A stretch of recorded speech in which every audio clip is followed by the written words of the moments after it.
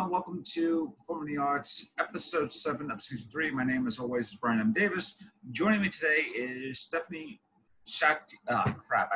This is what we were just talking about.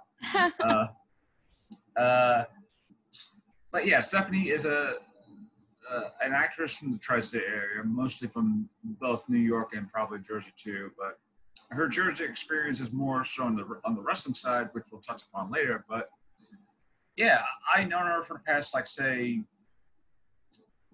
want to say 2006, 2006, oh geez, that's long. I mean, 2016 to, I want to say 2016, 2017, because I saw her in one of the Shakespeare plays. I think it was probably either Julius Caesar or maybe, yeah, it was probably Julius Caesar from the Brooklyn one. That was the first one that I was in. Yeah, so I saw her in Julius Caesar, and then I got to work with her with Much Ado About Nothing, like a summer or two later. And yeah, and I know her from wrestling, which we'll get to later. But but it's weird how you're both an actress, but also workable on the wrestling side. Yeah. How did but yeah, how did you get into acting first? So it's just something that I really wanted to do since I was a kid. When I was very little, up until I was maybe 14, I was always very, very shy. I was deathly scared of my own shadow, level shy. And the only time that I wasn't is when I was performing. Yeah. And I realized pretty quickly, to me, this is like a superpower, just to be somebody else is the only time that I came out of my shell. It's the only time that I felt comfortable. And I realized that pretty early on, 11 or 12. I figured this is what I want to do. I figured out I figured out pretty quickly. A lot of people don't really know what they want to do.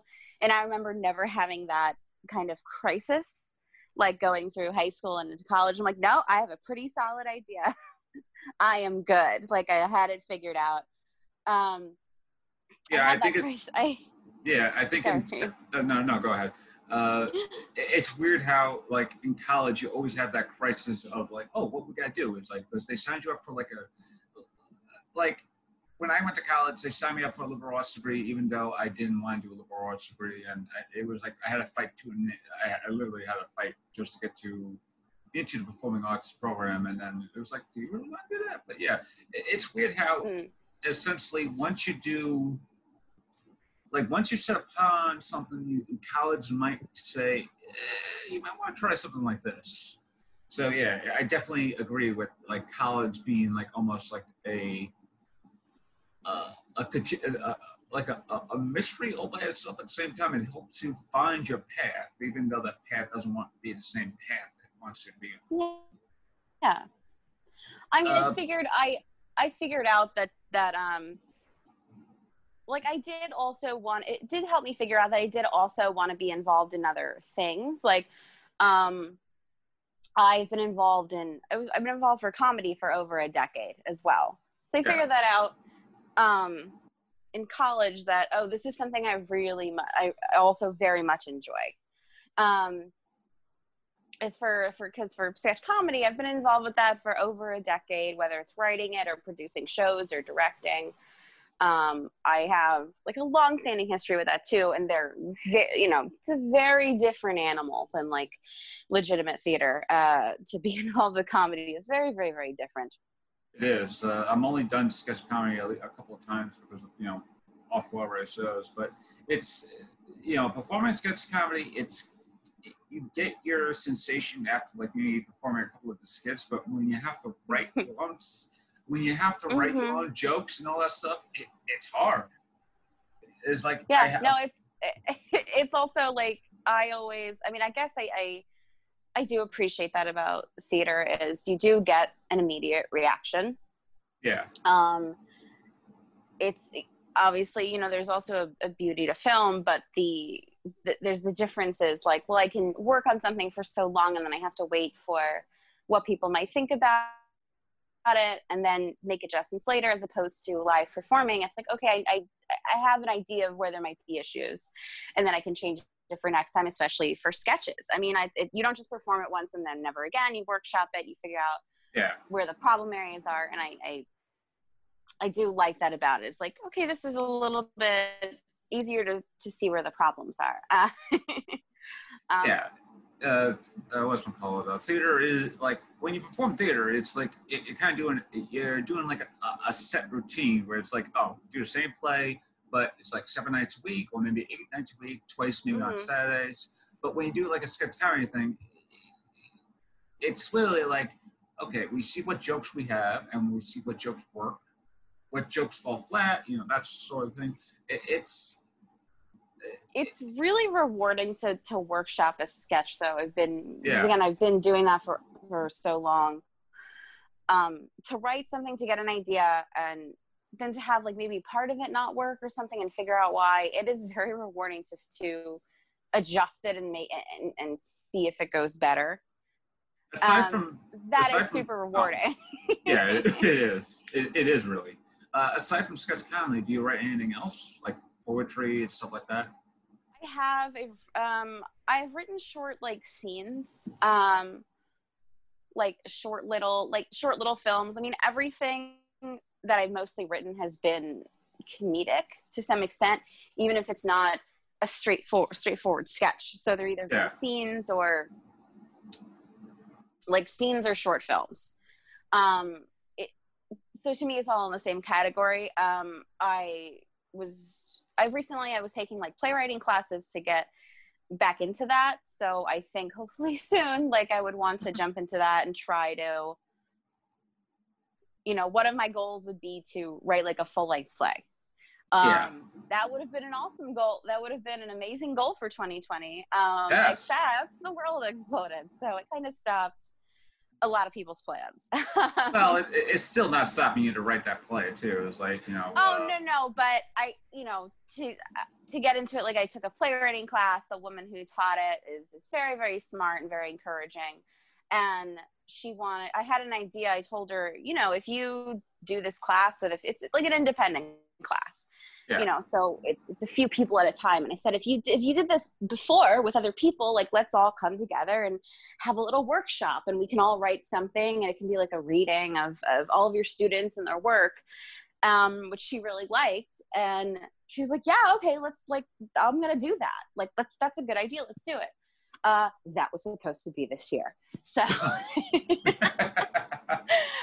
soon as she was like going to get everybody started, COVID happened. So eventually it's also easier when I have, because it's something new that I've never dived into. I have a ton of ideas, but I never structured something writing wise that's on the dramatic side.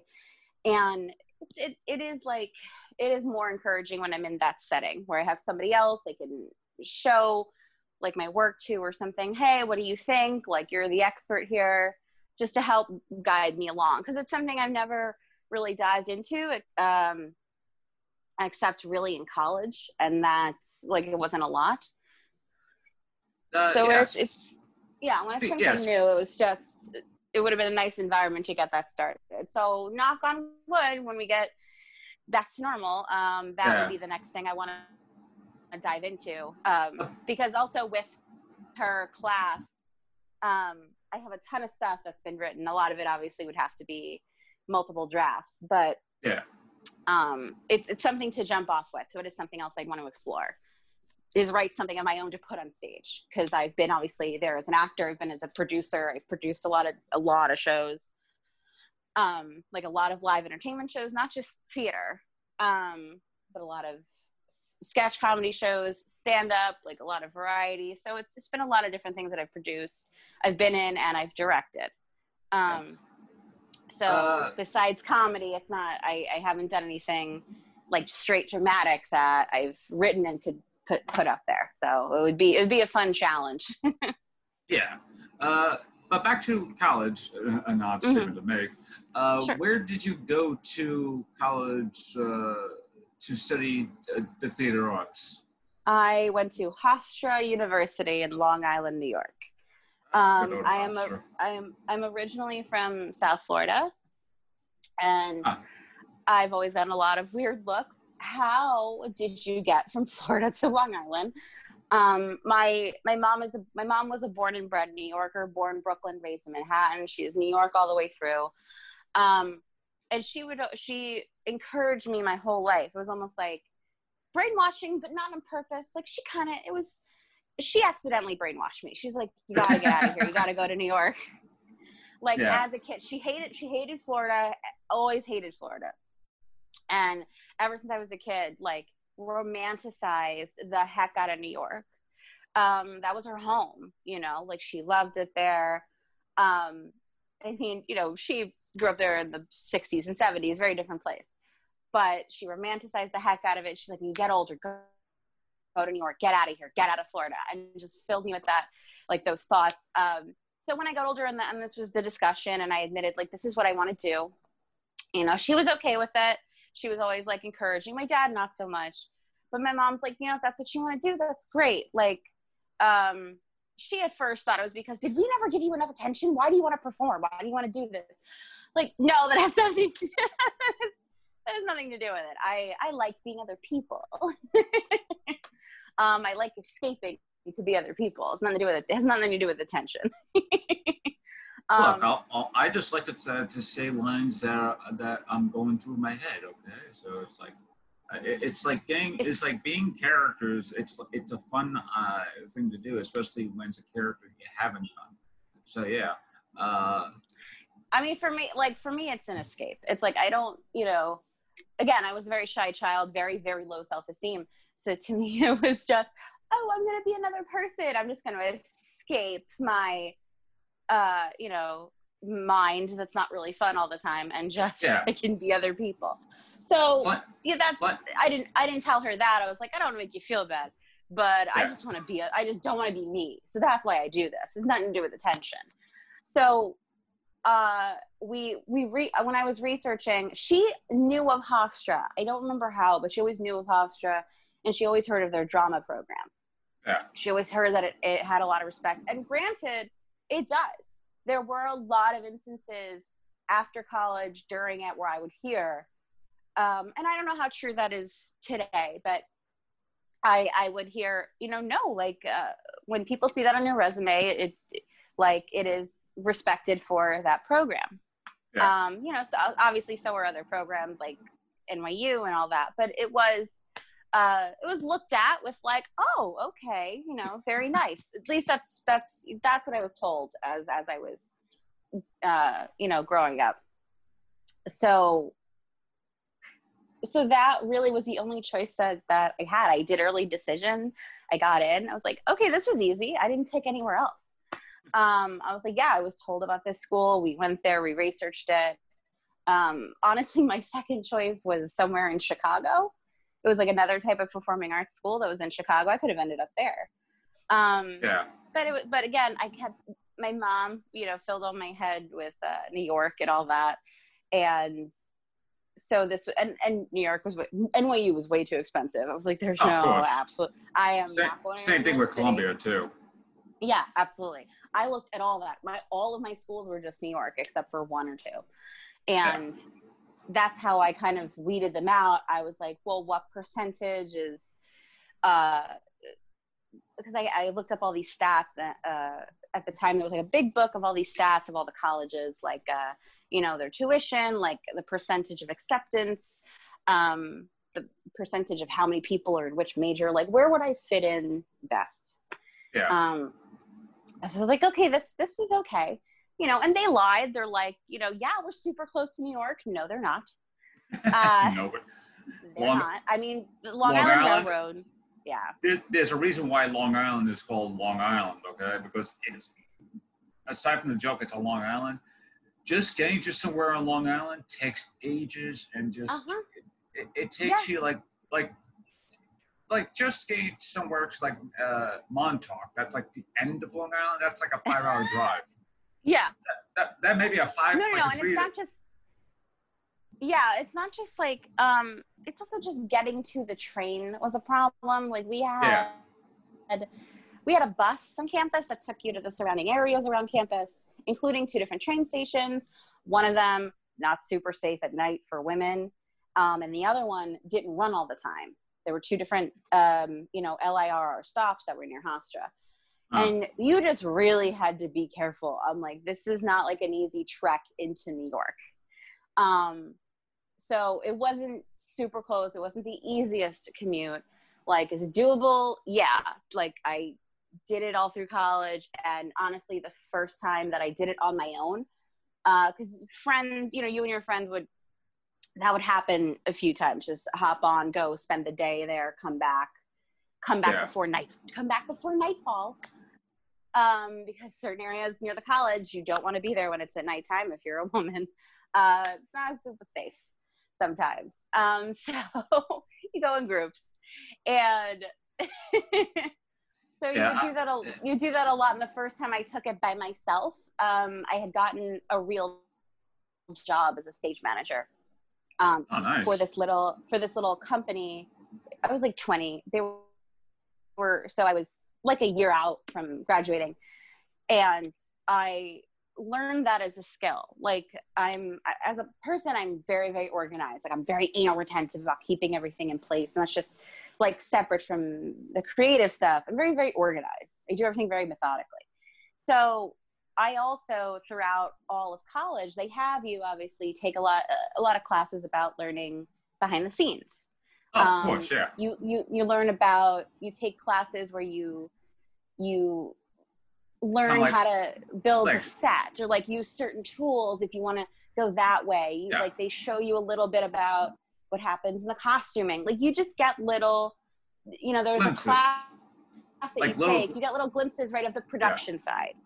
That way, does any of this interest you? And part of that was also stage managing. So once I learned what that was about, I was like, oh, this, to keep everything organized, like this is like perfect for me. If I wanted to like explore the production side as a job. So I was able to do that. And it was for like this little company that did little shows for school, like teaching you a little bit about history, or just like little performances for kids that they go around the schools. Oddly enough, I never had to go with them to the actual performances. I was just there for rehearsals to like keep everything on track, keep everybody there, organized, all that stuff. It wasn't super demanding, but it was really exciting. I was like, I'm 20. This is like my first actual job in the city. I'm stage managing. I'm in the field. I'm actually seeing how things are working, and then I'm getting real money. Like, I still have a copy of my first check that I got. This is super exciting. Awesome. And that was the first time I went into the city by myself, and I swear what it felt like. I was like, I'm a woman. I'm an adult. This is insane. I left my dorm on my own, got to the city, didn't get lost, got back. Like, it felt like a real accomplishment. And what's funny is, like, looking back, it was so not like the insane trek that I thought it was, because I went to Penn Station, which, if you know, is like 34th and 8th. Yeah. My rehearsals for these shows were at 36th and 8th. I was 2 blocks away. And for me, I'm like, this is like, excuse me, let me take my backpack and venture out. I shall come back. 2 blocks in Manhattan is kind of like 5 blocks in a normal Brooklyn thing. But it's like, you walk a Manhattan block, it's like literally like 3 blocks normally. But if you walk like one stretch of block in Manhattan, it's still like, because my job before COVID had shut everything down, my job was on West 38th Street. Yeah, West 36, West 38th Street, around there. So I used to go through Bryant Park, no relation, to most of my things. So like and the weird thing is that when I would go and see shows, in Manhattan with my friends and everything, I would have to get to Bryant Park in order to get the D train, because the D train was right in Bryant Park. And all my memories beforehand was like, oh, it's like we're like 10 blocks away. And then I'd be like, looking on this now, it's like, it's not even 10 blocks away. It's like, 3 blocks over. It's like, but to me, because the way New York, Manhattan is like formatted, it seems more daunting than like it really is. Yeah. especially if especially with the theaters I have to go to. It's like, oh, I got to go to the Phantom of the Opera theater. It's like, okay, that's a couple of blocks away, but to how it looks to any New Yorker to any tourist, I should say, to any tourist, well, sorry, tourist, but to anybody who isn't a native New Yorker, Mm-hmm. it's very daunting to see. It's just like, oh, you got to go. Oh to yeah. Especially, I my first day venturing out there, I got lost. Oh yeah. Like that was what I'm just building up to. I'm like, now that I'm an adult looking at it, I was 2 or 3 blocks away from Penn Station. I somehow got lost. Like I corrected myself, but I remember this was also before. And it's easy to get lost smartphones. too. Like I didn't. Yeah, in New York City. I didn't have a map. I think I printed one out. That was the thing I always did. If I was going somewhere new, I would print out a map because before smartphones, before Google Maps, I would just do it manually, and I somehow got lost. Now it's like, oh, it's so easy. Yeah. But that way it was just like it was all brand new. Yeah, it was just that I was like Mary Tyler Moore. I'm like, once I got home, like, I'm gonna make it after all. Through my hat in the air. I'm like, I got this. It's good. Yeah, but that's how that started. I graduated. The amount of times I've actually got lost in the Lower East Side is hilarious because it's weird. It's like New York City, at least Manhattan-wise, it shouldn't be that like hard to go because one down block. But a lot of these blocks are very similar, especially if you're walking down 2 blocks. It's like, oh, I just gotta go to 48th Street and on 45th Street. It's like, just walk 3 blocks. But once you pass by 48th Street, you might not notice it because I've done that like countless of times on my job where it's like, oh, I gotta go to 48th Street, and then I'll be like walking, and then I go like, wait a minute, I'm like 51st Street now. It's like, how did I get past here? I'm like, because the weird thing is like the further away you get from the center, the less it's like a grid, and I still don't have a handle on it. I to all those places where it's not just avenues or streets, I still like need a little extra help. I'm still not super familiar with it. All right, so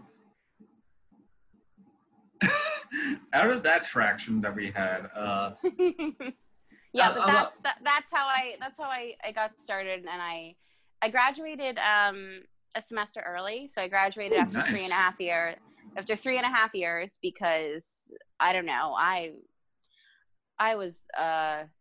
thought taking all these AP classes would do something. I mean, it did, but it gave me like a semester's worth. So I was done in 3.5 years instead of 4. Which is always nice to do. So, especially, to graduate early instead of like your planned time is like I was able to graduate early, so I was like, oh, thank God. Yeah, and I had a rough time in college. Like I've been asked before about like how I got here. I've been asked about same thing, all these things you're asking me, and I always say like I did not fit in with the rest of these. Like you always hear jokes about like theater kids. I'm like, yeah, I was not that. That's not me. I don't fit into that stereotype. I don't care. I don't judge. Like plenty of people I know that are great that have that stereotype, but it's also just that as a stereotype of, over energetic and like, just like very self-centered. That's kind of that's like the stereotype. And I just didn't, in my class, the people that were in my major, they were a lot of times that they were kind of loud and like a little too judgmental. And I had my own things I was going through. I just didn't fit because I didn't have the same influences. Like similar to why I was involved in sketch comedy, a lot of my influences were not just actors. A lot of mine were stand-up comedians, like the people that I looked up to, the performers that I respected. You're not really gonna be like a lot of other people when when one of the people you hold close to your heart is Bill Hicks. I mean, you're gonna already like I saw like Bill Hicks. Like with Bill Hicks, you have a mindset of like what type of comedy you want to do, especially Especially when he does like him ripping on a heckler is just so legendary because he's just doing his set and then there's this heckler and then you just kind of down a second until he just finally rips him a new one and when he finally does, I love that he's brutal. He was amazing. It's like another another stand-up comedy that I love is Bill Burr, and his stuff is like similar.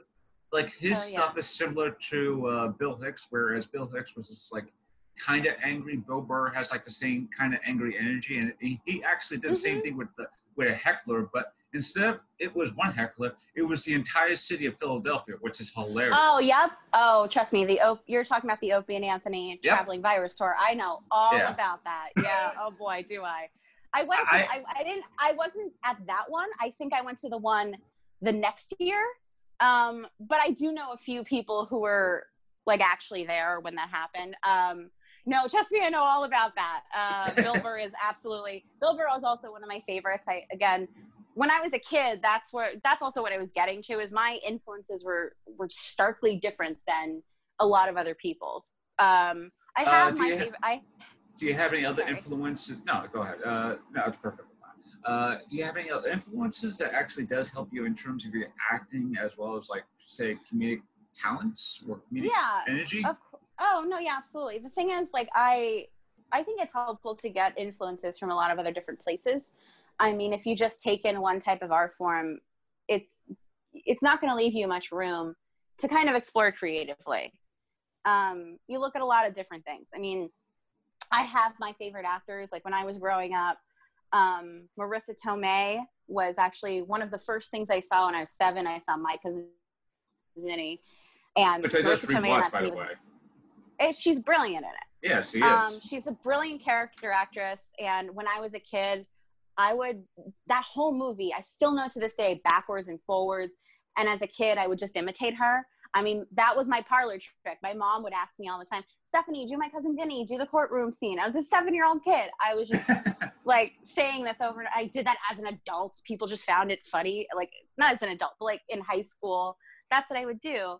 I would just like repeat these things. It was just so fun to me. He was one of them. Jim Carrey was also one of my, I've seen him since I was 6 years old. I'm like, I respected just how do I word this? The way that I word things about Jim Carrey, I go, he has never once phoned it in for anything he's ever done. Everything he's ever done, he gives 1,000% to everything. Even when I love that about him. Even when it's a film that he just did a paycheck, he's just like, you know what? Fuck it, I'm just gonna go all out. Oh yeah, of course. Sonic the Majestic, terrible movie. He was great. Yeah. Majestic was horrible. I saw Sonic was when I came up with that. I saw Sonic earlier this year, and I'm like, Jim Carrey is the CEO of never phoning it in. Like this dude always goes out. I respect him so much for that. Paul Giamatti is also like, I love it. Like every role he's ever taken on, he plays this everyman type character, and it's very strange as a young girl to. It's very strange as a young girl to relate to that, but I love that. I always loved his, not only a great actor, but he has just this, to me, every role he's been in, it's like he plays these characters that are just screaming, I want someone to see me and to appreciate me. It's got that tinge to it, and I always appreciate that. I always connected to that level, that part of it. Yeah. I connect that a lot. That's why I say a lot of my influencers are weird, because I connect to a lot of people that I saw a similarity in that you probably shouldn't. I mean, I always say, like, I saw, obviously on TV, I never saw any of these people live, but I saw George Carlin for the first time when I was 7. My parents just had it on. Again, I saw Bill Hicks when I was 15. When I was like 9 years old to as an adult, I took in a lot of stand-up comedy. It's all I watched. No, I was not discriminate. Everybody. Like, this was at the time Comedy Central showed a lot of comedy, and just like hours and hours of all these different stand-up specials, and Comedy Central Presents and Premium Blend and Pulp Comics and Tompkins Square, like all this stuff. I just took all of it in, I haven't heard of those shows in like 20 years, like that, and that's like, I'm just like, yeah, wow, it's like you know those are shows I haven't heard of like in 20 video years. game, I'm just like, you know that video game character Kirby where he just like sucks everything in. And if you play video, that's what it was, just like everything. Like, and I saw a lot of New York locals that I grew up to later learn, you know, these are like New York comics, you know, like Jim Norton, Robert Kelly, Bill Burr, Patrice O'Neill. I grew up watching these people. Like I saw Jim Norton on TV for the first time, I think when I was 11 or 12. And I was like, oh, this is my guy. That is not a standard thought to have as a 12-year-old girl. If you ever seen Jim Norton, his act, it's not normal for a 12-year-old girl to look at that and go, dude, I relate to you. Like, I get it. I get what you're going for. Because it wasn't just like what they were saying. It was the fact that you are pushing the envelope, not just to do it, but it's because it's part of what you want to say. You have to do that. You want to discuss these things that make people uncomfortable because you're trying to say something that's not really being said elsewhere. And I always respected that, and I love that. But it also, it's just you just act differently. It kind of just like altered my mind, you know what I mean? Like a little bit. Yeah. I have because again, when you appreciate stuff like that at a young age, I can have a very warped and very dark sense of humor, because to me, that's what's real. Like when you dive into the worst parts of humanity and you're willing to talk about it, and not only that, you're willing to joke about it, that to me is very, very real, and I always respect that. It's why I respect comedians like that, just like Bill Burr. Anytime you see him, and especially in interviews, the dude just does not care. He just is genuinely himself, and I always appreciate that. I always appreciate realism. Yeah, you know, any comedians that are like, we're just being weird just for the sake of weird, I can't stand. I always hate that stuff. I always love the comedians that are just very real and very raw. It doesn't necessarily obviously has to be blue or like a lot of cursing or any of that stuff. I don't care about that. I love it when they're genuine people. And all the people that I grew up respecting and who influenced me was that. You know what I mean? So not necessarily... It's not like I didn't watch all of that and think, oh, I want to be a stand-up, because I knew that was not in my heart. I knew that that's not how I want to express myself through my art. That's how they do it, and that's fine. But I also knew from a very young age, I was like, I can respect what they're doing and be very knowledgeable about it and be influenced by them as people, and I don't necessarily have to do it. I think it's a good thing to see the difference there. There's a lot of people that I've seen, because again, I've produced a lot of shows, who love stand-up and kind of like, well, I do all these other things that involve comedy. Why don't I just try this? Like people sometimes see it as a stepping stone and not necessarily a destination. So it can sometimes not get the respect that it deserves. You know, there's a lot of people that don't see that there should be like a lot of work put into it, and it's a legitimate art form that should be respected. And that's not everybody, but sometimes that's just how it's seen. And certainly, you know, for the comedians that I loved growing up, a lot of times they did not get the respect that I thought they deserved. Just because, I mean, because of what they talk about, because they decide, you know, they make audiences uncomfortable. So a lot of times, like, I don't want to. A good comedian that I know of that didn't get because he was like very known to be very grass was Dennis Leary, and I loved watching Dennis Leary stuff when I watched like in the 90s, where he was like, oh, no cure for cancer, that sort of thing. And he would always be known as a very crassy comedian, you know, similar to Bill Hicks, even though there was a lot of things where people were like, oh, he's ripped off Bill Hicks. He's been accused of doing that. Even though in comedy, people rip off everyone else's routines every now and then. It's like, it's no particular where people just like rip off jokes. So it was like, it's acts, that sort of thing. But yeah, I mean, there's certainly a difference between similar personalities, parallel thinking, and just straight up stealing. I mean, there's a clear difference there. The thing with Leary, though, is like he ended up doing a great TV show called Rescue Me for the so I want to say from like 2003, 2002, around like the early 2000s to at least 2007 or at least 8. So at least 5 years on FX, and it's a great show too because you just see how well he is an actor. Because he doesn't really do that much like dramatic stuff. Because when you do see him as a dramatic actor, he's really good. And a lot of comedic actors, shockingly, are really wonderful, really good in these serious roles.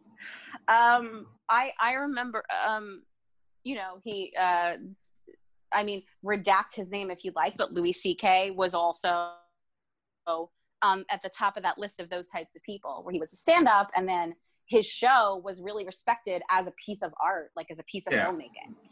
His FX show was looked at as like, oh God, we respect you as a filmmaker. Like, you're trying to say something else. Ricky Gervais, also in the same boat, was known for the original Office, was known for, as a comedian, but his 2 movies, The Invention of Lying and Ghost Town. I'm pretty sure I got that right. They both have elements they both have elements in them. When it gets dramatic, it's like, oh God, he kicks you in the heart. He's really good at that. And it like sneaks up on you. His stuff that tends to do that is like, you're watching it, you're going to be fine. And then all of a sudden, why am I bawling? Like, he has a really good, he's able to do that really well.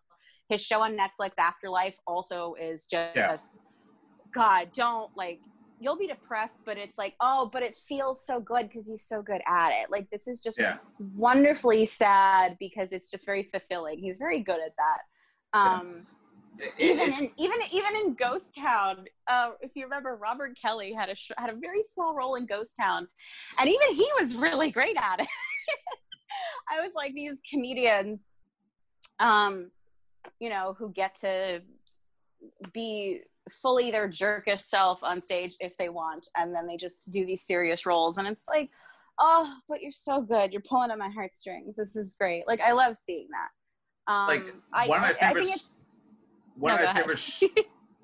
Two of my favorite shows that happen to be on Netflix happen to be cartoons, and both star comedians in the voice role. One is BoJack Horseman, and the other one is F for Family.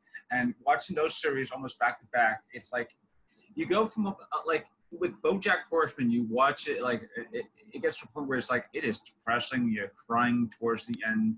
But if you're watching with F was for Family, it's like you start with that, and then it's like almost a great pick-me-up, where it's just like Bill Burr has a way of making you laugh, but also making you think as well.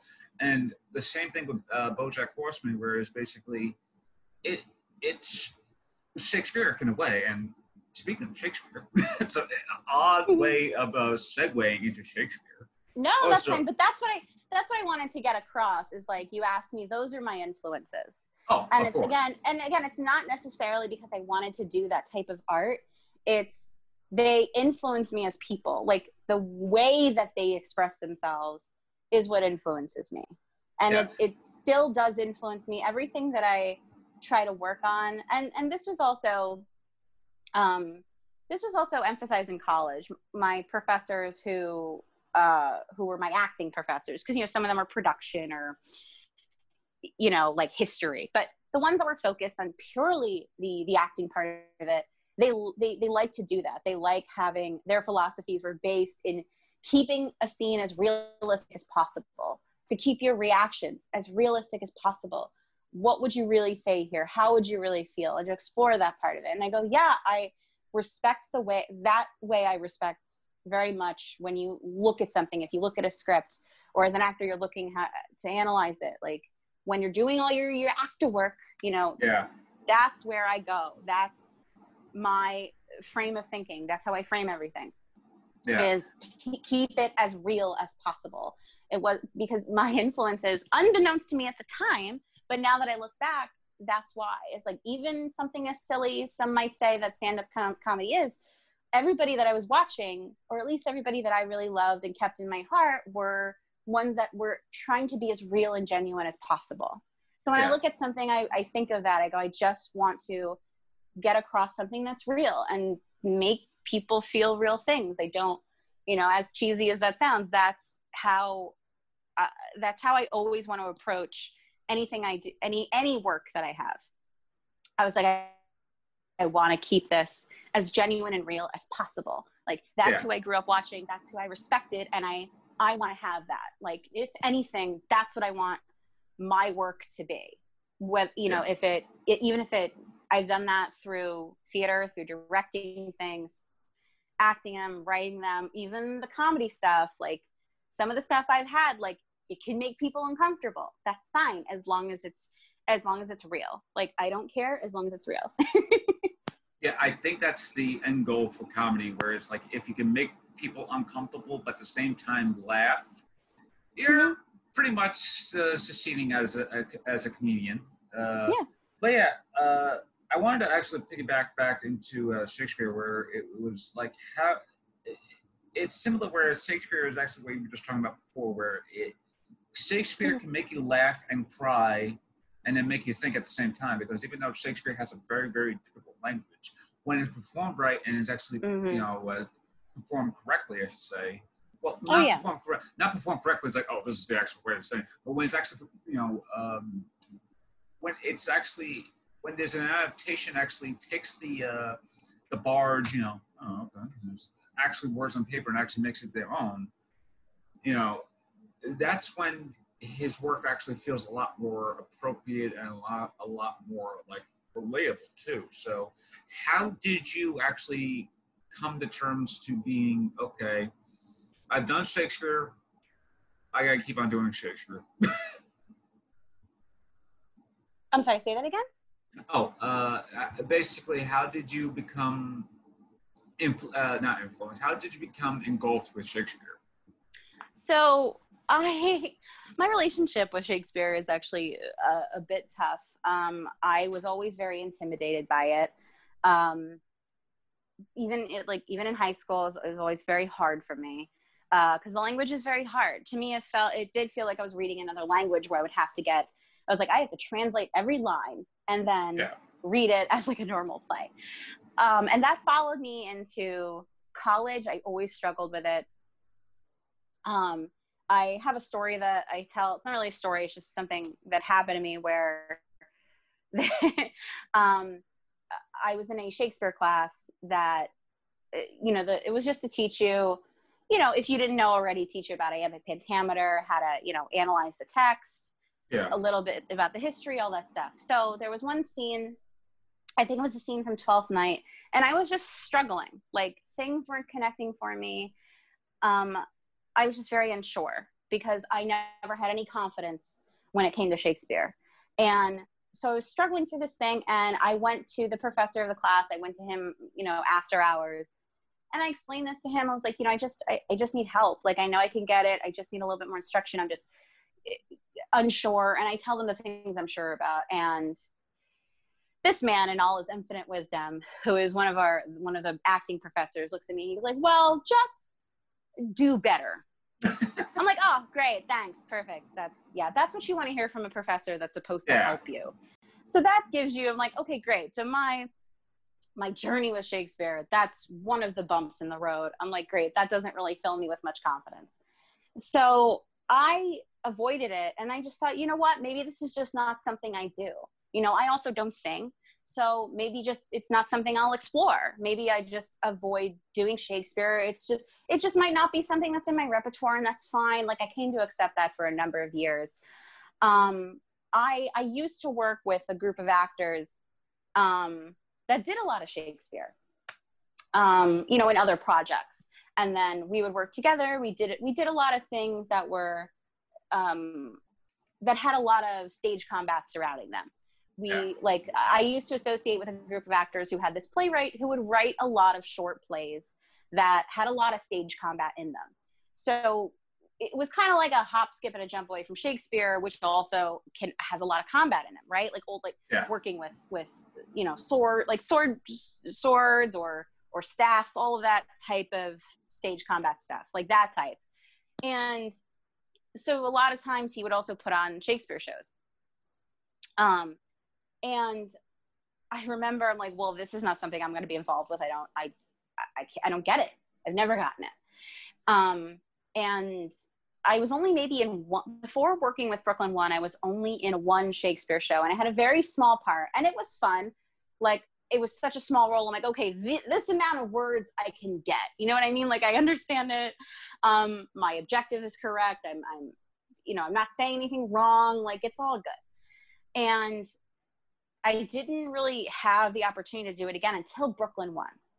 Yeah. And I forgot how I found the audition, but I'm like, okay, you know what? Like, I'll try it. I have, like we all do in my, auditions book, I've got like my Shakespeare monologue. I did it. And Anthony Marino put me in Julius Caesar as Caesar's wife. And what was nice is also, like, as you've seen, we cut down the shows because we don't do 3 hours. That would kill all of us. Yeah. He cut it down, and what was great is he made my part bigger. Like, and I guess, like, I'm not going to put words in his mouth. I guess he, like, trusted me enough that, like, okay, we're going to give you more to do, because Caesar's wife is not really in the show a whole lot. So he put me, like, toward the end as well, like, stuff that normally, like, the townspeople would say, he had me say as Caesar's wife. So that was nice. It really was the first time I was given something. And it was also not an easy role, because there's a very, it's a very dramatic scene where after Caesar has died and she's addressing the town. Again, it's supposed to be the townspeople, and now it's like, okay, these are my lines. So I'm essentially yelling at the townspeople for not trusting my husband. Like, that's what happens at the end. It's a very dramatic scene. It was not easy. And I was really grateful, because that was the first time I ever dived into something like that. And it was like, it's like a switch turned on. I'm like, oh, I get it. Like, this is not that, I get it. This is not that intimidating. I can do this. And granted, I still have the same process. Like, some people can just read Shakespeare and totally understand what's going on. I still don't really have that ability. It's better, but I still also need to do the translation. I'm like, this is what I just read. Here's what it means. And then I can do the after work, I still have to do that, but I'm so less intimidated by it. It's more like, this is in my repertoire. This is like, no, I can do this. Like, no problem whatsoever. So it opened up like a whole new world. And I told Anthony that. I told him that last year when I directed the show, and I was like, this is what started it, is he I was not part of Brooklyn One before that. I knew literally nobody that was part of Brooklyn One. I knew none of these people. And when I was cast, and then the people that have been around for a number of years, I'm like, oh God, okay, they all know each other. This is intimidating. Because in theater, that happens a lot. It's fine. You work with the people that you know on multiple projects. It's a very small world. Absolutely, yeah, and it happens all the time. So when I'm here and I'm like, I am totally on the outside of all this, like, little circle, but they were like, welcome me with open arms. He, Anthony, I guess I would think, because he's been letting me work for a while now, like, enjoyed my work, appreciated it, like, liked what I was doing, kept me around. And the fact that it was because of a Shakespeare role is still a little mind-blowing to me, because again, for so many years, it was something that I'm like, this is just something it's just not for me. For so many years, I'm like, it's just not my thing. I'm just not going to do it. And then now I'm like, yeah, like, let's do it all the time. Do more of them. Let's do let's do all of Shakespeare's works. Like, bring it on. Now I'm like, it's totally something that doesn't scare me anymore, which is still amazing. It's because I did that as an adult. I've only been, working with Brooklyn One for 4 years. So it, an older dog can learn new tricks, which I was pleasantly surprised by. How was it actually directing? I'm trying to remember what last year's was. Last year's play was Taming of the Shrew. That's what it was. For some reason, I actually thought it was 12th Ninth, because you mentioned 12th Ninth before. It's like, it feels like that. It feels like, but yeah, it was Taming of the Shrew. I remember now. Taming of the Shrew. Yeah. Yeah. How was actually directing Taming of the Shrew? Because I know I don't want to say it's a fairly difficult play, but No, you can say that. It's difficult. Yeah. So the year before that, I was Beatrice in Much Ado About Nothing. Yeah. Do you remember? We were both in. Yeah, we were both in it too. That was also a dream role of mine, because Beatrice. The first time I ever saw Much Ado was the film version with Kenneth Branagh and Emma Thompson, and it's brilliant. They're so good. Yep. One of the things about Shakespeare people always say is that funny Shakespeare, it is so hard to make it funny. If you can laugh, if somebody makes you laugh while they're doing Shakespeare, they are aces. Like they're brilliant. Yeah. And that movie makes me laugh. I'm like, they're so good. So I remember, and the role of Beatrice is this sarcastic, like, woman who, like, I don't want a husband. I just want to make fun of men and be on my own. I'm like, I love that character. Like, it's great. She just insults Benedict for like the whole show. It's great. It's so fun. And I it's just it's a strong female role. Oh yeah, it is. And I love it. So when I auditioned for that, I was like, look, I was like, I'm not really going to be happy doing another role. And I even said that, I'm like, if you don't want to include me because, you know, if there's somebody else that's also that impressed you, that's great. You know, cast them. That's cool. Like, I get it. That's the process. Yeah. But I just know that I didn't fit anywhere else. I was like, this is one of my dream roles. I'm gunning for it. Like, I worked my ass off. I don't know if I can curse if you want to cut that out. Yeah, you can curse. Okay. I worked really hard, and I was very excited and very, very grateful that they're like, yes, you're going to be our Beatrice. It was very, very exciting. And I did say that. It's the first time, by the way, I ever did that. This is a little inside baseball. But for people listening, like, if you go on auditions, on the audition sheet, they say, like, what is your preference role? Would you write down? And then you say, like, would you take any other role? And it was the first time in my life that I put preference role Beatrice. Will you take any other role? No. It's the first time I ever did that. I swear, first time I ever did that. And even as I'm doing it, I'm like, this is ballsy. Like, should I be doing this? I don't know. That's pretty straightforward too. But it's also like, I try to not explain it like I'm a jerk. It was just like, I know I wouldn't be happy doing anything else. Like, if they didn't want me as Beatrice, then I would totally still super support the show. I would have gone and cheered them on because everybody involved was great and talented, and it was amazing. And I would still totally love and support it. I would absolutely understand. But I knew for me, I'm like, I'm not going to be happy at anything else. I just know. And I wouldn't want to, like, you know, I just wouldn't want anything to jeopardize anything. So that's what I put. And it worked out. Thankfully, like, it was great. I was very happy with it. Again, super difficult. That was a very hard role.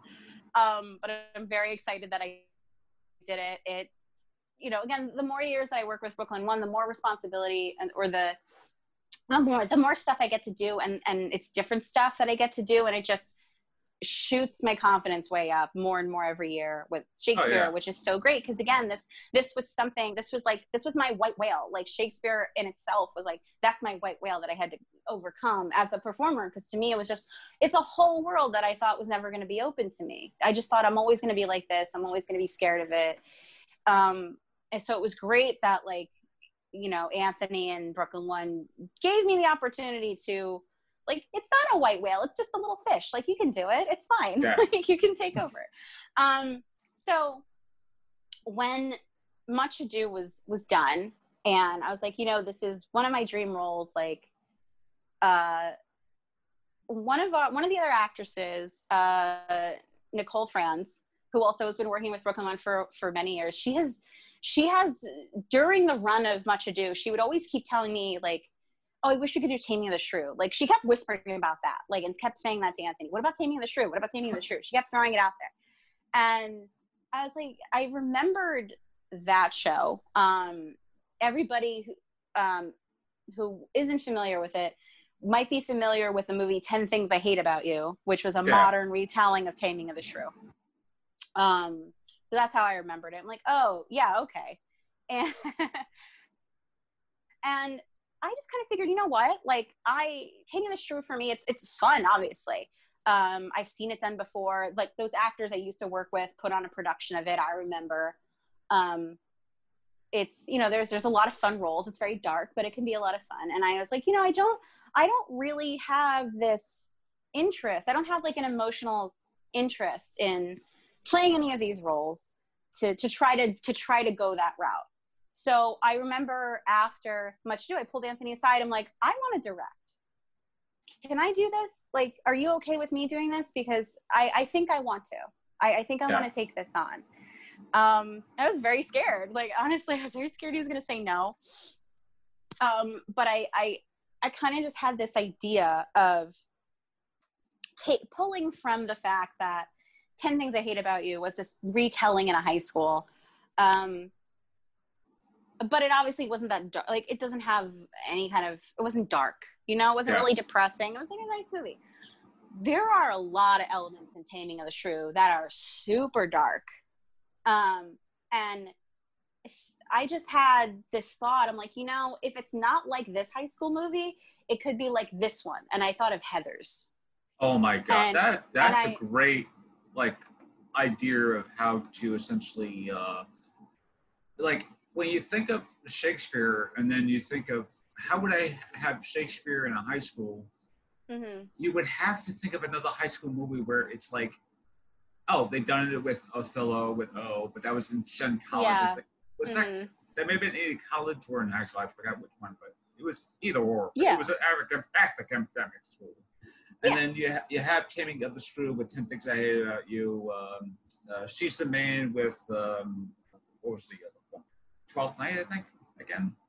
Anyway, but yeah, but when you think of Taming of the Shrew, and then you think of, like, how would you actually set it inside of school, something like that, and then think of Heathers, and Heathers by itself is almost a Shakespearean like movie because it's quite dark, it's hilarious, but at the same time it's supposed to be a comedy, and there's certain parts of it I go, how? Like, it's so like off the beaten path. It's so strange. And I just remember, like, it didn't necessarily, to me, I'm like, doesn't have to be in a high school. I was pulling, it was more like the tone. Do you know what I mean? I watched it and I go, I want this tone where it's super dark, but you're reminded that it's supposed to be funny. And again, why are my influences the way they are? Because I remember thinking, I'm like, this might make people feel uncomfortable, but good. Yeah.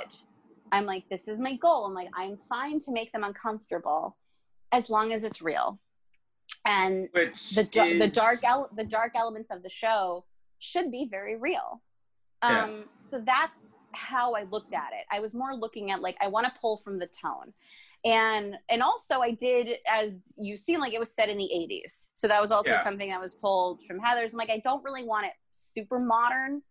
I liked the idea that, I also just like the idea that the characters look so colorful, and some of it is just these very serious scenes. You know, if you're unfamiliar, I mean, Taming of the Shrew, it's this narcissistic guy who's abusing his wife to control her, to break her down, and to control her. Comedy, right? Totally. Sounds hilarious. But that was my... Right, but that was the challenge, is like reading and I go, how the hell is this a comedy? Like, this guy is just abusing her. She abuses her sister.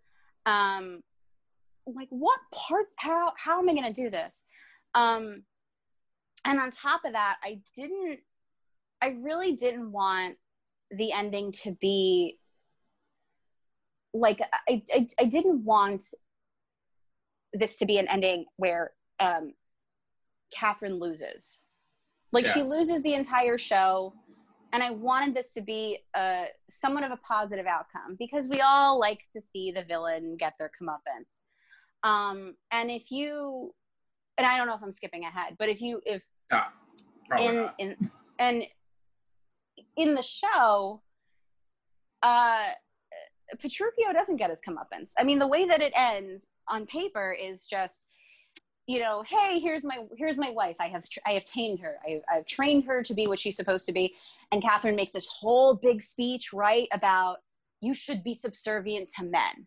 This whole speech is directed not only to the people in their wedding party, because it's right after a wedding, It's a celebration. It's to the rest of the cast, but she also addresses it to the audience. Hey, ladies, our men do a lot for us. They go out and they fight wars while we're home. Like, we get to be safe, and we get to just be these soft little creatures, and men have to go out and fight for us. So you should be subservient to them. It's this whole giant speech that is super outdated in words. Yeah. And I remember one of the first, that was the struggle. That was one of the struggles, is like, she loses this whole time. You see this very strong-willed woman, albeit, she's also abusive to her sister. She's also wrong at certain points. But you see just Petruchio get worse and worse and worse with her, right? He starves her. He makes her wear tattered clothes. Like, he keeps dragging her everywhere. He's controlling where she goes, controlling how she says things, like controlling whether or not she eats. Keeps doing like she'll say one thing and he'll say another to confuse her. He does all of these horrible abusive tactics. And then it's justified at the end because she makes this whole speech, and it's like, yeah, he was right. The ends justify the means. I'm a better woman because of it. That's how the whole play reads. And I go, what am I going to do here? Because I didn't want that to be the ending. I like, not necessarily positive, but more so like, I enjoyed the irony of the fact that I want this to end where Kat actually wins. Ooh, where really? The whole time I want this whole time where she wins, where she's actually like, oh, she's maybe been playing along the whole time, and she actually wins. So, and again, this is what I mean, but I don't know if I'm skipping ahead, but one of the things that I did to change it and to make it and also it made it a little bit more dark, is I had Kat do the speech as genuine as she could. She's like, no, yeah, we are subservient to men, this whole speech. And it's to everybody there. Everyone has a party. And I don't know if you saw it or not, but if you remember at the end, everyone slowly leave. Yeah. Okay. So at the end, what I did was, at the end, she makes this speech. Petruchio was like, yeah, that's my wife. Cool. Right, guys? And that's the end. Yeah. So what I did was, I'm like, okay, I'll do this. And so she says, they say all the lines. Everybody walks away. Petruchio's the last one to walk away. And before he leaves, you see Kat, and she pulls out a knife and slowly follows him off stage. And she's got this like little like sly, knowing smile on her. And I go, there you go. Have the audience decide whether or not she finally enacted her revenge. They get to decide that, because I had two ways of doing it. I could show it, which I part of me wanted to. Part of me wanted to show this ending as like a dinner. And I wanted her to maybe kill him in view of everybody, but nobody noticing. That was one form I wanted to do. But I did like the idea at the end that maybe no one really knows what happened. And that's not in the script. There are no stage directions in the Shakespeare show that say she pulls out a knife or does any of that. That was just me. I was like, I can't change the words. We can't physically change these words. So I need something else to show that Kat wins. Yeah. I need something else to show that you've seen all this horribleness leading up until now, but don't worry, this is still her story. Yeah. I was actually going to have, when I first had this idea and I was very intimidated to direct it on my own, I was going to work with this girl named Jessica Bathurst. I hope I'm not pronouncing her last name, but Jessica worked with Brooklyn One on a few shows, kind of like as a dramaturg. Like, she would make sure we're saying things properly, or she would make us understand, hey, you're saying this phrase, here's what it means, here's what Shakespeare meant by it. She would just help with the text a little bit. And she is super smart. She's great at it. I mean, she's taught Shakespeare before. I believe she was a teacher for that. And she was a brilliant resource to have. And she was the first one I went to really ask her, like, do you want to co-direct this with me? Mostly I'm like, I'm scared to do this alone, and you're super smart. Like, we could work together. And she had a different vision of it. Like, respectively, she thought this couldn't be a comedy. Respectively, She thought, I don't think you can do this to where it doesn't look like Kat is abused and that's the end of it. She's like, you know, and she wasn't disrespectful about it whatsoever. She was super supportive, but she's like, my vision of it, I just don't think it can happen. I'm like, okay, that's fair. But she did say something to me that was very helpful. She said, whose story is this? Like, you have to decide whose story this is and then cater to that. I'm like, you're right. This is Kat's story, right? Petruchio takes over a lot of times. And in Shakespeare, obviously it's an ensemble. Like, there's a lot of main stories they tell, right? They also talk about Bianca and, you know, her suitors. Like, that is also focused on. But I made the choice. I'm like, this is Kat's story. So how do I want Kat's story to end? I'm like, well, I want her to enact her revenge. I don't want her to lose. Yeah. Like, how is that going to help anybody? And it's also like, you don't, like, I didn't want to show that. I didn't want to show that some narcissistic jerk off can just do all this stuff and then not get his comeuppance. Yeah. So what, so once I made that decision and I had that like thought, I'm like, oh my God, yes. Like, have her pull out a knife at the end. Is she going to kill him? Is she not? Is it just to make herself feel better? Like, you just don't know. That's where the show ends. Yeah, it's very ambiguous to where you want to do that, because like you said before, Shakespeare doesn't have any stage reps. It's just basically line, and maybe someone enters and someone exits it. And if there is a stage direction, it's kind of like, you know, exit pursued by a bear, that sort of thing. But even then, it's just like you could literally have fun with the type of stuff that you have written on a Shakespeare thing. It's like, it's right. A lot of it is up to your interpretation. But you can't, you know what I mean? You can't change the words. Like, you can't just make up lines. And that was the challenge, is this whole time I'm like, I want there's so many dark elements to it. And how do I make this to where it doesn't end depressingly?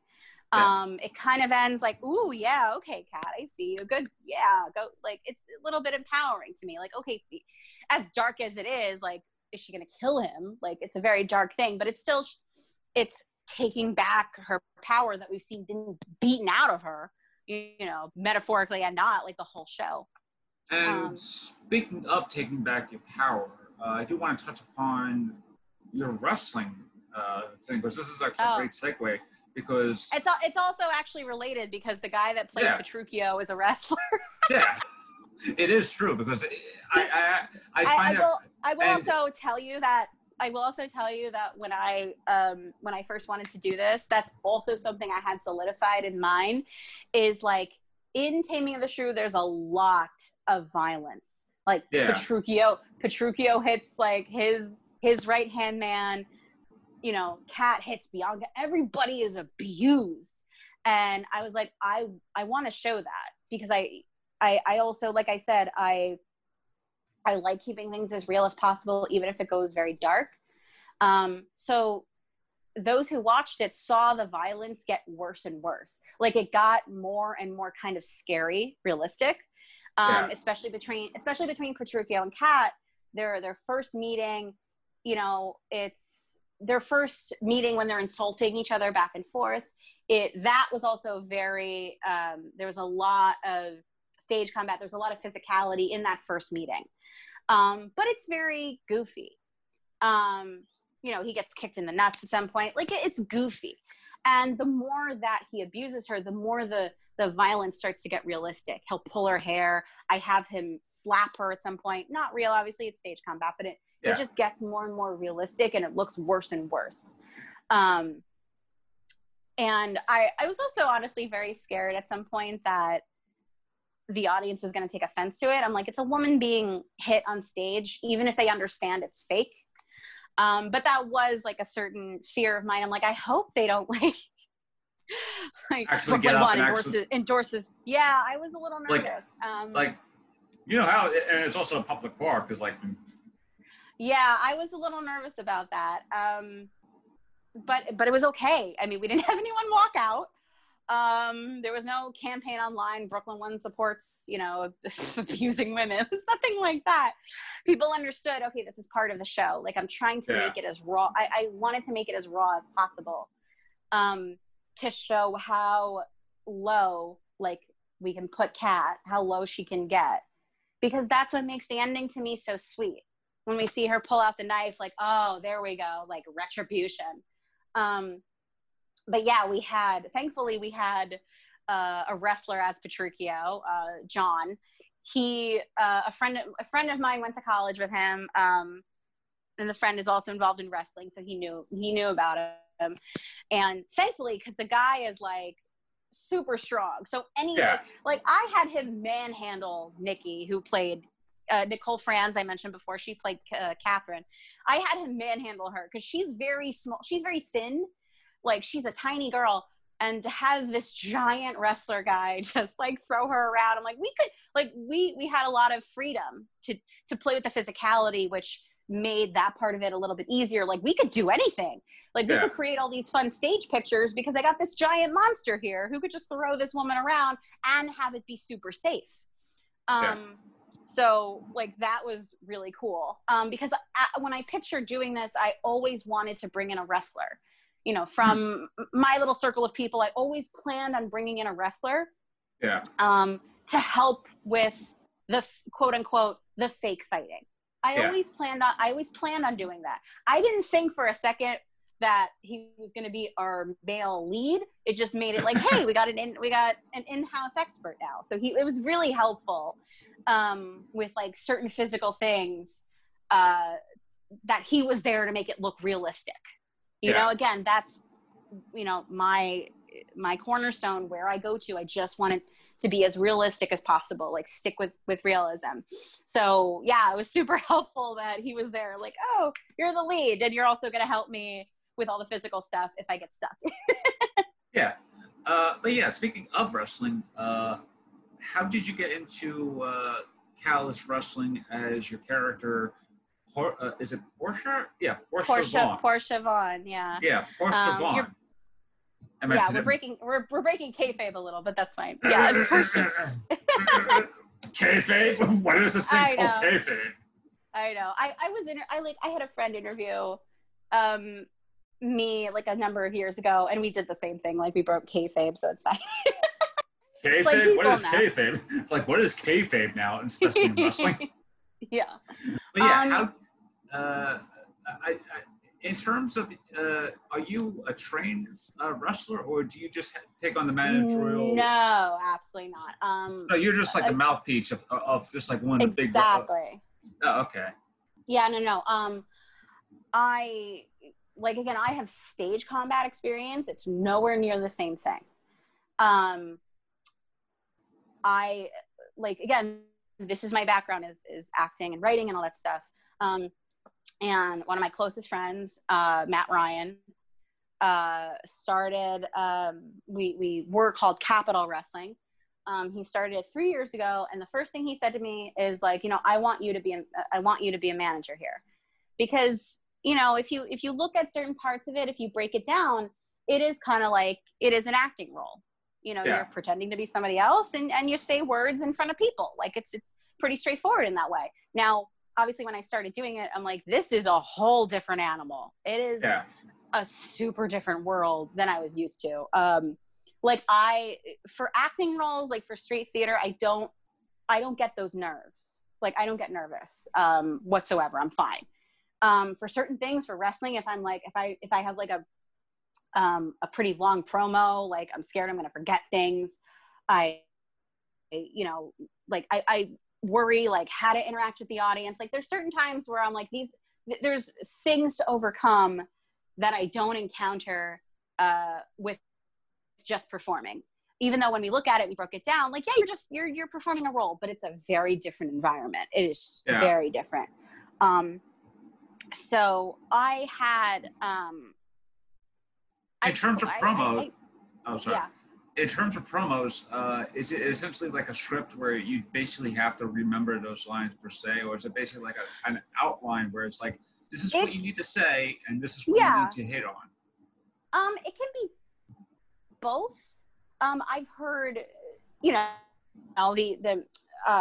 the model that everybody models after, the WWE. I've heard they do both. Like, I've heard they write out things word for word for people to say, and they have to memorize it. But a lot of times, no. A lot of times it is just that. It's you want to hit these bullet points, and you just make up how you get there. And a lot of people can function that way, and I can't really. Like, maybe eventually I'll get there. But I've been doing this for 3 years, and every promo that I've had, I write word for word, and I memorize it like it's a monologue. And granted, I have been told by a few people who, you know, are producers in wrestling, like, you're just giving yourself more work. You realize that, like, you're just making it harder on yourself. And I do recognize that, but it's for my own sanity at this point. Like, for right now, who knows if a few years in the future I'll feel comfortable doing that with just bullet points and just like flying off the cuff. But for now, that's how I feel comfortable working, is like, what are the bullet points I have to hit? I will write it out, like have essentially a short 60-second monologue and just memorize it. And it can be very like, it absolutely can be very stressful. And I've been very nervous, like if I forget something, whatever. Because sometimes I'm not told. There have been some shows, like if I have live promos, like at the actual show where I'm literally there speaking to the audience, and it's not a backstage interview or promo where we can, you know, stop and start. Sometimes I'm given what I have to say, or the bullet points, I'm giving them like a week before. And to me, that's like sometimes super stressful.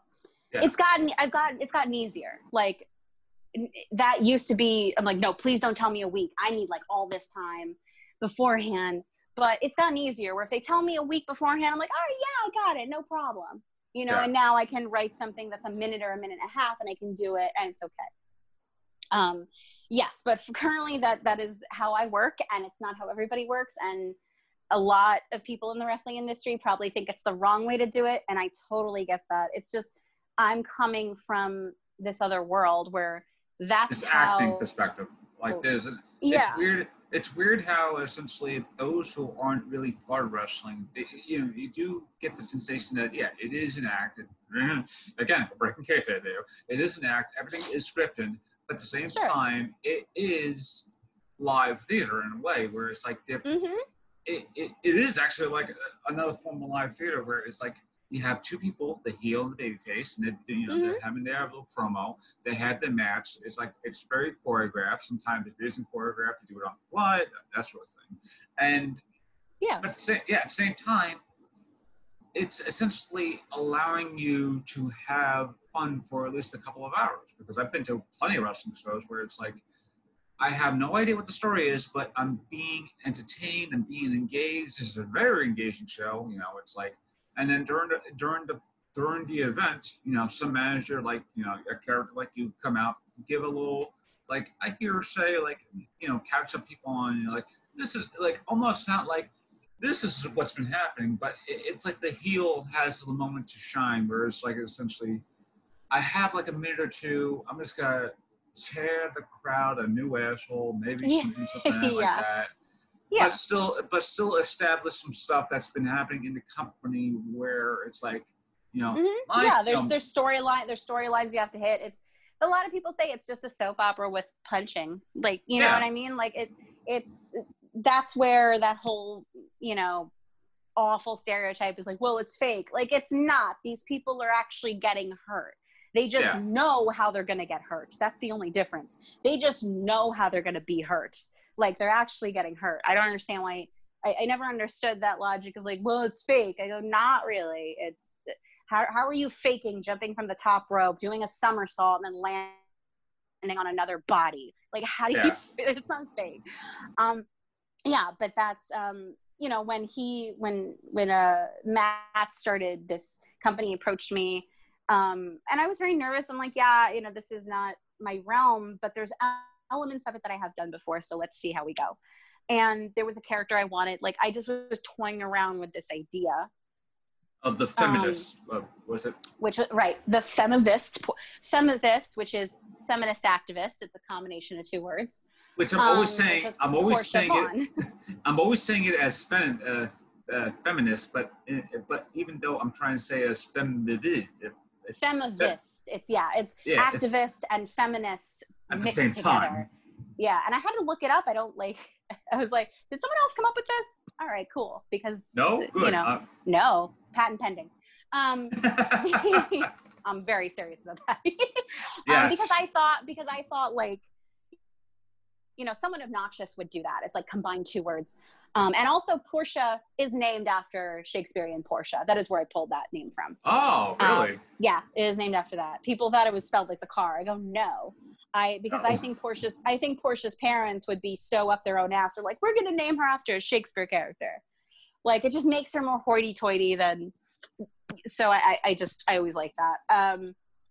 But it was just, you know, people could argue the politics of it all they want. To me, it was just, you know, I'm a woman. I think we're all considered feminists, but there's a lot of elements to modern day feminism that I don't agree with, because sometimes it's not really based in facts, and it's not really based in helping people. Sometimes a lot of people, when they say I'm a feminist, it's just it's for like selfish motivations, or it's just very to say, petty like, readings. Like, yeah, or like we're better, or, you know, like we are better than men. I mean, it's not everybody, obviously, but there's just certain elements to modern day feminism that I don't agree with, because it's not helpful. It doesn't help the conversation. You know, you're just drowning out voices that should be heard. And to me, Portia is that idea times a million. That's who she is to me. Yeah, because I remember everything is a man's fault. Like, she's not going to listen to logic. She's going to steamroll over everybody, because as long as she gets what she wants, it doesn't matter. And she's going to use feminism as the crutch to storm over everybody. Like, that's who Portia is. That's why she's a heel, is because she's a bad, like, she's these little bad elements that I've seen in reality and then expounded on like 1,000 times. Like, that's who she is. That's why she's a heel. Is because should you cheer on feminism as a thing? Absolutely. Should you cheer on a woman who's trying to, you know, establish herself and be independent? Absolutely. Should you cheer Portia? Hell no, because she's a jerk. Absolutely not. She's a jerk. Her intentions aren't good. You know, heels. Their intentions are not good. Their intentions are always very selfish, like selfish motivation. So that's why she's the way that she is. So even if you go, like, I can't tell you how many people, like a lot of women, like, love Portia. And I'm like, are you sure? She's not supposed to be loved. Like, she's the bad elements of what we're supposed to be supporting. Like, because some people think like, yeah, totally. Like, we cheer you on. Like, no, you're not supposed to. So like, I try to remember, I'm like, I still have to be a jerk, because sometimes they just see like, yeah, feminists, we love ladies. I'm like, that's great, but not this one. Like, she's a hero. Like, this one is like, it's like, because I was actually reviewing, because I review Catalyst Wrestling for, you know, Matthew, and a few weeks ago, the show was doing like a mixtape of things that was happening, and one of the segments that was your promo from Skankfest last year, where you were because you were basically giving the crowd a list of list of rules, i.e. demands. I was giving a presentation on feminist terms that I felt they should know. Yeah, and I'm just watching this, and like, it's like if this was a real life person doing this inside, well, not inside, but doing this outside of a crowd on a mic, someone would probably like just walk up to her and just go. But since this is like I'm just like, this is a woman who will probably get punched in the face. She definitely get tomatoes thrown at her. Yeah. And I'm just like, people are not happy. But as I'm watching this as a wrestling fan, I'm like, this is how you do heel heat. I'm like, this is amazing. Like, this is how you make someone like hate you, but at the same time be like, you know what? I hate you as a character, but I love your moxie. Skankfest was an interesting experience. It was for those who don't know, it was we had there was a comedy festival called Skankfest, so it's just stand-ups. But Catalyst Wrestling is on the Gash Digital Network, which is a podcast network with a lot of comedians on it. You know, we have a bit of a relationship with them, and they wanted us to do kind of like an hour showcase, almost, like not like a full-out show, because our shows are normally 2.5 hours. So it was just an hour. So we had like obviously it was cut down, stripped down. We had a lot of We had very few matches, and then of course myself, because I think the person I was managing at the time wasn't available, but they wanted me to do something. And for that audience, which is 99.9% male, you know, they're a certain type of audience. You remember I spoke earlier about like the Opie and Anthony comedians, and that's who Skankfest is. That's their audience. Like I knew what I was walking into because I've been working with these types of people for many years. I'm very familiar with this like demographic, and I'm like, yeah, they're gonna hate Portia. Like this is gonna be amazing. Even before I walked out, like I also had John, who played Petruchio. He introduced me. Like I had him pretend to be like this official who's like, excuse me, we need to have equal time for women. So he came out in like a suit and pretended to be this like official, like, no, you all need to hear from a woman. And the second he opened his mouth and said that, just booze. Like it was just a sea of yelling. And I remember I was backstage with Ben, who is an associate producer for Catalyst, but he is now also, he's like my lackey. Oh, okay. We've known each other a number of years. We're very good friends. He's playing like my lackey. So who's he's back there with. Who's on the next episode, by the way? Ben is on my next episode. Ben is going to be on my next episode. Oh, okay. Not this episode that's coming on Friday, but the one I'm filming right after yours. So. Oh, awesome! Yeah, I love him. So we're like behind the curtain. I just hear boos before I even step out there, and I'm jumping up and down. I'm like, yes, they're so angry. This is great. They're gonna hate us so much. It's fantastic. But yeah, it was just like if you see it, it's the whole Skankfest thing is also on a DVD. It's actually being sold in Walmart. I think it's being sold on Amazon, oddly enough. But you can see the whole show, or just our part, really. I mean, so yeah.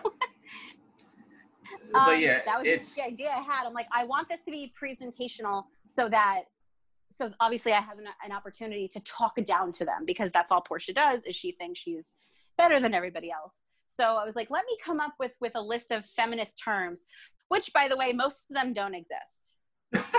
Like, if you want to go and watch it, some of the terms I came up with did exist, but some of them didn't. So it's just stuff that I made up. Like, so yeah, the whole time they're just, I think, screaming. They're just trying to scream over me. All the standard stuff that you could yell at a woman: make me a sandwich, get back to the kitchen. I didn't care about that. It was the first time I had people yell at me, show us your private parts. But they didn't say that. And I've never had that chanted at me before. That was a first for me. To, like, you know, they said, you know, show us your breast. Obviously didn't say breast. I've had that shouted at me, sure. But the other thing, no, that was a first. That was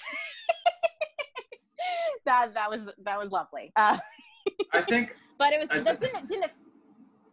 didn't offend me at all. I was like, yes, please, the worst you can. Like, it's amazing. It's just more. And the people obviously afterwards, like, no, absolutely, the worst you can shout at me. I don't care. It does not offend me. And then afterwards, like, obviously everyone was like, yeah, that was great. That was hilarious. Like, yeah, that's the whole point. Like, she's a heel, but I try to make it, like, I also try to make it funny. Yeah. Like, I take a lot of pride in what I take a lot of pride in what I write. I try to put in these little Easter eggs that maybe no one else will notice it, but I do. Like, I had a backstage promo once where I, throughout everything I said, I would throw in real lines from Shakespeare. I would throw in references just because I was like, yeah, she would be hoity-toity enough that she would do that. Or we did an interview where someone interviewed Portia that was on one of our TV episodes. And throughout the whole interview, every answer I gave had a line from The Handmaid's Tale in it.